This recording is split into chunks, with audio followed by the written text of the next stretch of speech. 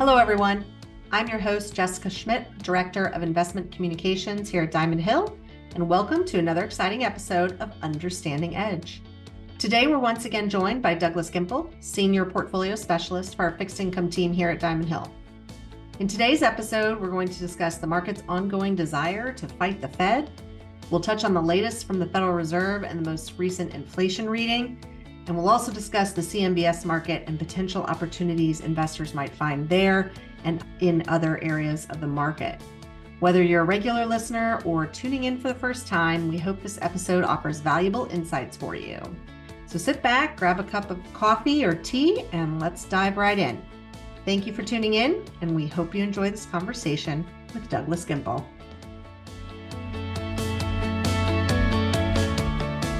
Hi, Doug. Great to have you back on the podcast. Great to be here as always. Thanks for having me back. Absolutely. Well, let's kick it off as we usually do, Doug, with an update on the latest comments from the FOMC committee and Chairman Jerome Powell. Their latest meeting was at the tail end of January, as we know, on the 30th and 31st. And of course, they held rates steady and maintained their target for the Fed funds rate of 5.25% to 5.5%. Can you talk about the key takeaways from that meeting? And then, of course, any updated insights you might want to share since then? Yeah, there weren't a lot of surprises at this meeting. No improvement on rates, no statement of economic projections, or SEP, as they call it, the dot plot, as it's more widely known. Powell implied that, they were most likely done with rates, but the timing of any cuts is yet to be determined. The various members of the FOMC that were making the rounds on TV prior to the blackout period, which is that week before the meeting where there's no communication from the Fed, laid the groundwork for Powell's comments, providing a united front from the Fed. The biggest takeaway was a slight shift from the markets themselves, adjusting the outlook for rate hikes in 2024. Before the meeting, Fed fund futures were expecting close to 25 basis point cuts by year end, with a 60% chance that the first cut would be in March. After the meeting and Powell's reinforcement of the idea that they were going to remain flexible to adjust to economic data, the chances of a rate cut in March dropped to 38%. But May was still showing essentially one rate cut and a 28% chance of two rate cuts. So the market was still kind of well ahead of what the Fed was saying that they were going to do. Most importantly, the longer-term outlook for 2024 from the markets was that there would still be close to 25 basis point cuts before the year end. But remember, the Fed was, set on 25 basis point cuts with no indication as to timing. I know we're going to dig into the Fed versus the markets in the next question, so I'm going to hold off on getting into a much more detail. Yes, and actually that is the very topic of your monthly commentary, which for our listeners is available on our website at www.diamond-hill.com. And you can find that in our insights section. Doug, the title is Don't Fight the Fed Round 2. So, of course, we have a boxing match between the Fed and the market. And, this is one of my favorite topics because I find it such a interesting exploration of psychology. The Fed always seems to say very plainly, here's what we're going to do. And yet the market consistently seems to respond with, we think you might do this. So help us understand what's going on here and maybe give us a little bit of backdrop and catch us up on the latest thinking in the market, especially now that we saw the latest inflation reading this week, which led equity markets down and bond yields higher. So I've been using the phrase, don't fight the Fed quite a bit over the last couple of years, but it certainly didn't originate, with me. Don't fight the Fed is most often credited to the late Martin Zweig, which I hope I'm saying his name right, a well-known investment guru and television pundit who predicted the events of Black Monday back in 1987. So there's just a little bit of background. I didn't come up with that. It's been around for quite a while. I added the round 2 phrase to the title because I believe round 1 occurred at the Jackson Hole Symposium all the way back in August of 2022. In an abbreviated 8 minutes of speaking time, Fed Chair Powell was able to reaffirm the Fed's commitment to battling inflation and helped to pivot market expectations for that upcoming September meeting in 2022. I interpreted some of his comments as essentially saying, the market can price in whatever it likes to based on what it may believe is going to happen. But the Fed was basically saying, quote, we're going to keep at it until we are confident the job is done. As I tell clients and investors that I meet with, that while the Fed definitely misstepped with the transitory inflation debacle, which I think they fully recognize, they've been nothing but resilient and determined to battle inflation and hold the course they originally plotted to bring inflation under control, despite market expectations for the future path of rates. Round two was a bit more subtle and was sparked by the market adjusting the Fed's outlook for the path of interest rates once again, fueled by what you mentioned, Jess, that stronger than expected inflation report earlier in February. So let's look back. At the end of 2023, as I mentioned earlier, Fed fund futures were pricing in more than 6 25 basis point cuts by year end 2024, with the first cut expected in March, despite the ongoing Fed comments that it's going to be 3 by the end of 2024, and we just don't know when it's going to happen.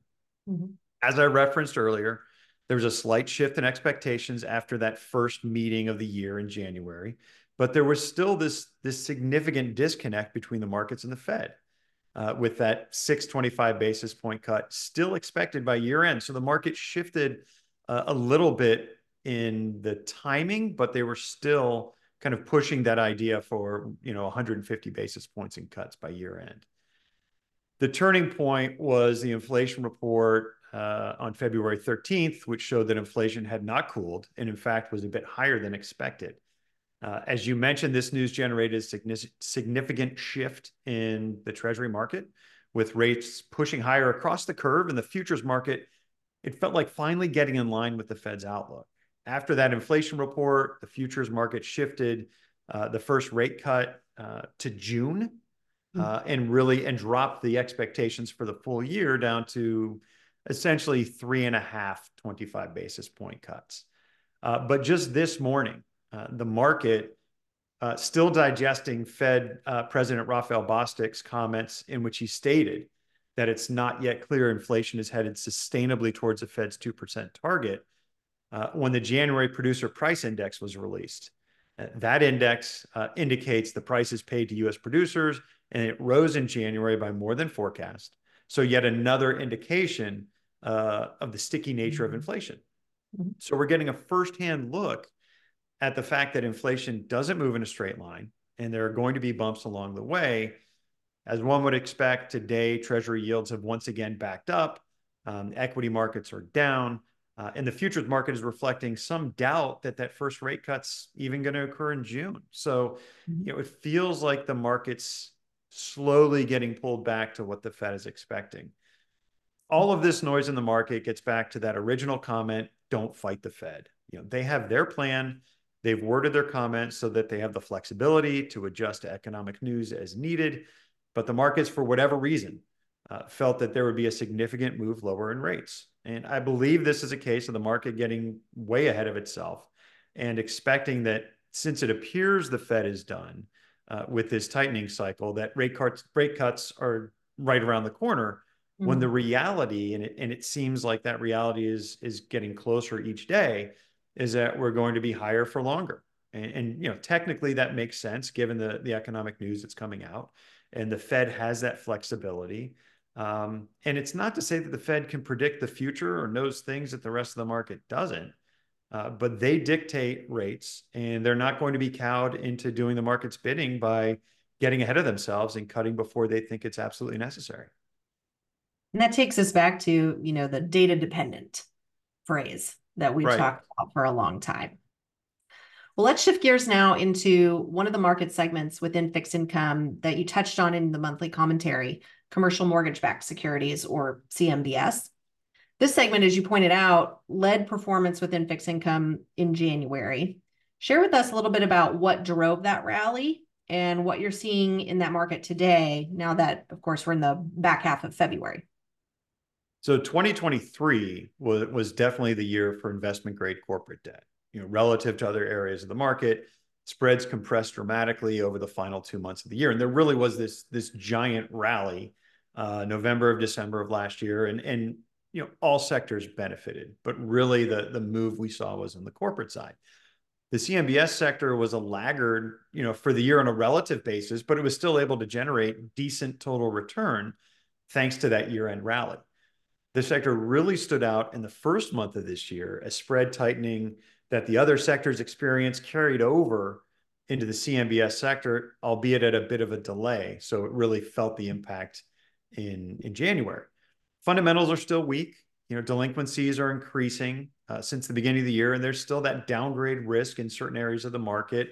As an example, S&P downgraded 4 tranches of CMBS, while DBRS placed a large number of deals on negative watch. So there's still that concern about that part of the market, but the sector has benefited from the Fed's shift in tone, which really started in November of last year, that they're potentially done with tightening. I'm not going to say that they're done based on everything we just talked about. There's going to be easing sometime in the coming year. And we've got the prospect for CMBS of more favorable refinancing opportunities. The market was essentially pricing as if refinancing was going to be very challenging, but now that rates have stabilized and had come down, at least in the last 2 months of last year, we felt there was some stability there. And just as last year saw the entire segment of CMBS painted with this very broad and punishing brush, so have the positive aspects of January been felt industry-wide. Both instances provide opportunity for relative value investors. Essentially, strong securities that you can purchase that are now attractively priced due to that spread widening that we saw last year, or the opportunity to potentially sell weaker securities that have been carried along with this spread tightening that occurred in January. So, really the movements of the last several months reflect the importance of security selection, strong due diligence, and really understanding what you own when selecting securities for inclusion in a diversified portfolio. Thanks. That's a helpful overview. And I'll just take a minute to mention to our listeners that you, Doug, will be hosting a webinar in late April with Wenting He. She's one of our fixed income analysts. And the two of you will be doing a deeper dive into the CMBS market. So if this is an area of interest for our audience, just keep your eyes out for more details on that upcoming webinar. Let's pivot now to the residential side of the mortgage market, Doug. What are we seeing in that area? And are there opportunities to be had for fixed income investors in that market segment? For those that are familiar, with our history in fixed income and our investment process, there's always been a focus on the residential mortgage market, as we believe it's a fairly inefficient market that offers a lot of value for the amount of risk associated with it. But during quantitative easing and zero interest rate policy, spreads in the RMBS market were incredibly tight, and it was more challenging to find those opportunities. The combination of quantitative tightening, when the Fed is passively reducing its balance sheet and interest rates climbing since 2022, has presented opportunity once more in the RMBS market. Consider a mortgage pool that consists of 2 to 2.5% mortgages. The homeowner will most likely not consider any kind of refinancing, and will also be very hesitant to move, which is that term of golden handcuffs, meaning that, sure, I'd love to sell my house, but if I sell my house, then I'm going to be getting a 6% mortgage or a 7% mortgage, and it's not palatable for homeowners. So these pools of 2 to 2.5% mortgages can price as if there will never be any kind of prepayment, which is a bit overdone because we know that there's a natural level of prepayment due to things like divorce, death, relocation, upsizing, downsizing. So you can buy one of these pools at a discounted price, which again reflects that minimal prepayment aspect, and ride that bond to par, knowing that any kind of prepayment that you get from that natural prepayment that I just mentioned is going to be reinvested back into an environment with higher rates. So it's an area where we've continued to add over the last, I'll call it, 9 to 12 months, where prior to 2022, we had been underweight that part of the market, and now we've moved more to an overweight position. And I know we're not alone in that. A lot of managers have been doing that, but I think the way we approach it's a little different. We're not just allocating to the sector, we're buying CMOs or collateralized mortgage obligations, which are very specifically structured cash flows. So it's a way to differentiate, even as most of the market thinks that there's some opportunity on the residential mortgage side.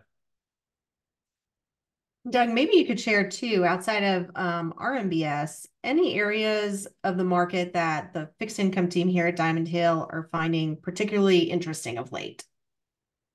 Well, Jess, that's a pretty broad question. But from a high level, and hopefully this has kind of been communicated as I've been talking, but I'd say we're much more constructive on the securitized side, and I would say cautious on the corporate side.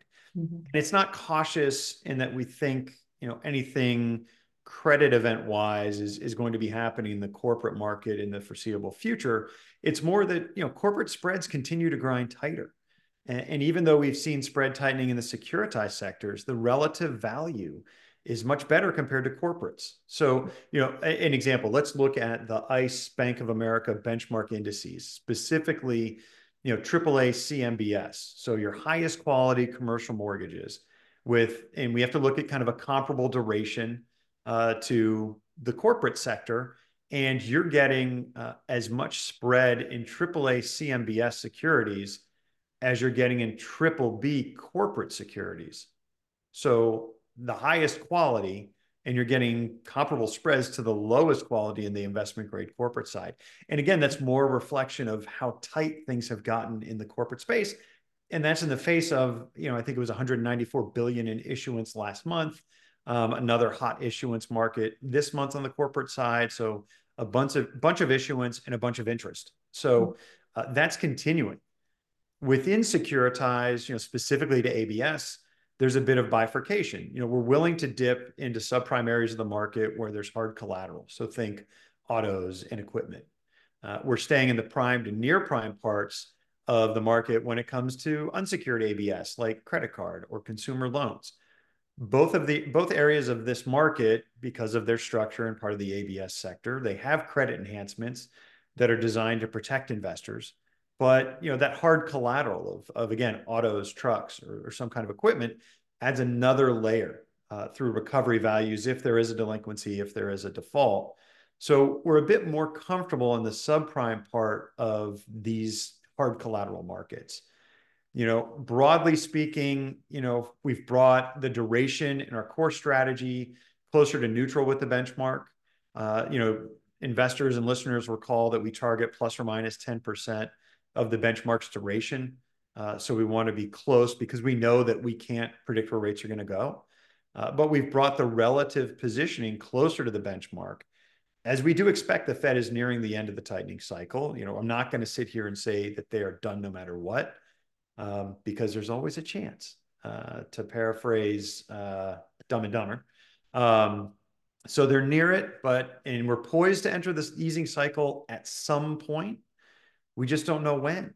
And because we don't know when it's going to happen and to what degree and velocity at which it's going to occur, we're not going to rely on duration positioning to drive returns. So it's sticking to what we've always done, and a little bit of a shift with regards to duration, but still staying well within that band, getting a little bit closer to neutral. And that's just broadly, when we look at our core strategy, which is the best way to get our thoughts on where rates are in looking at that duration.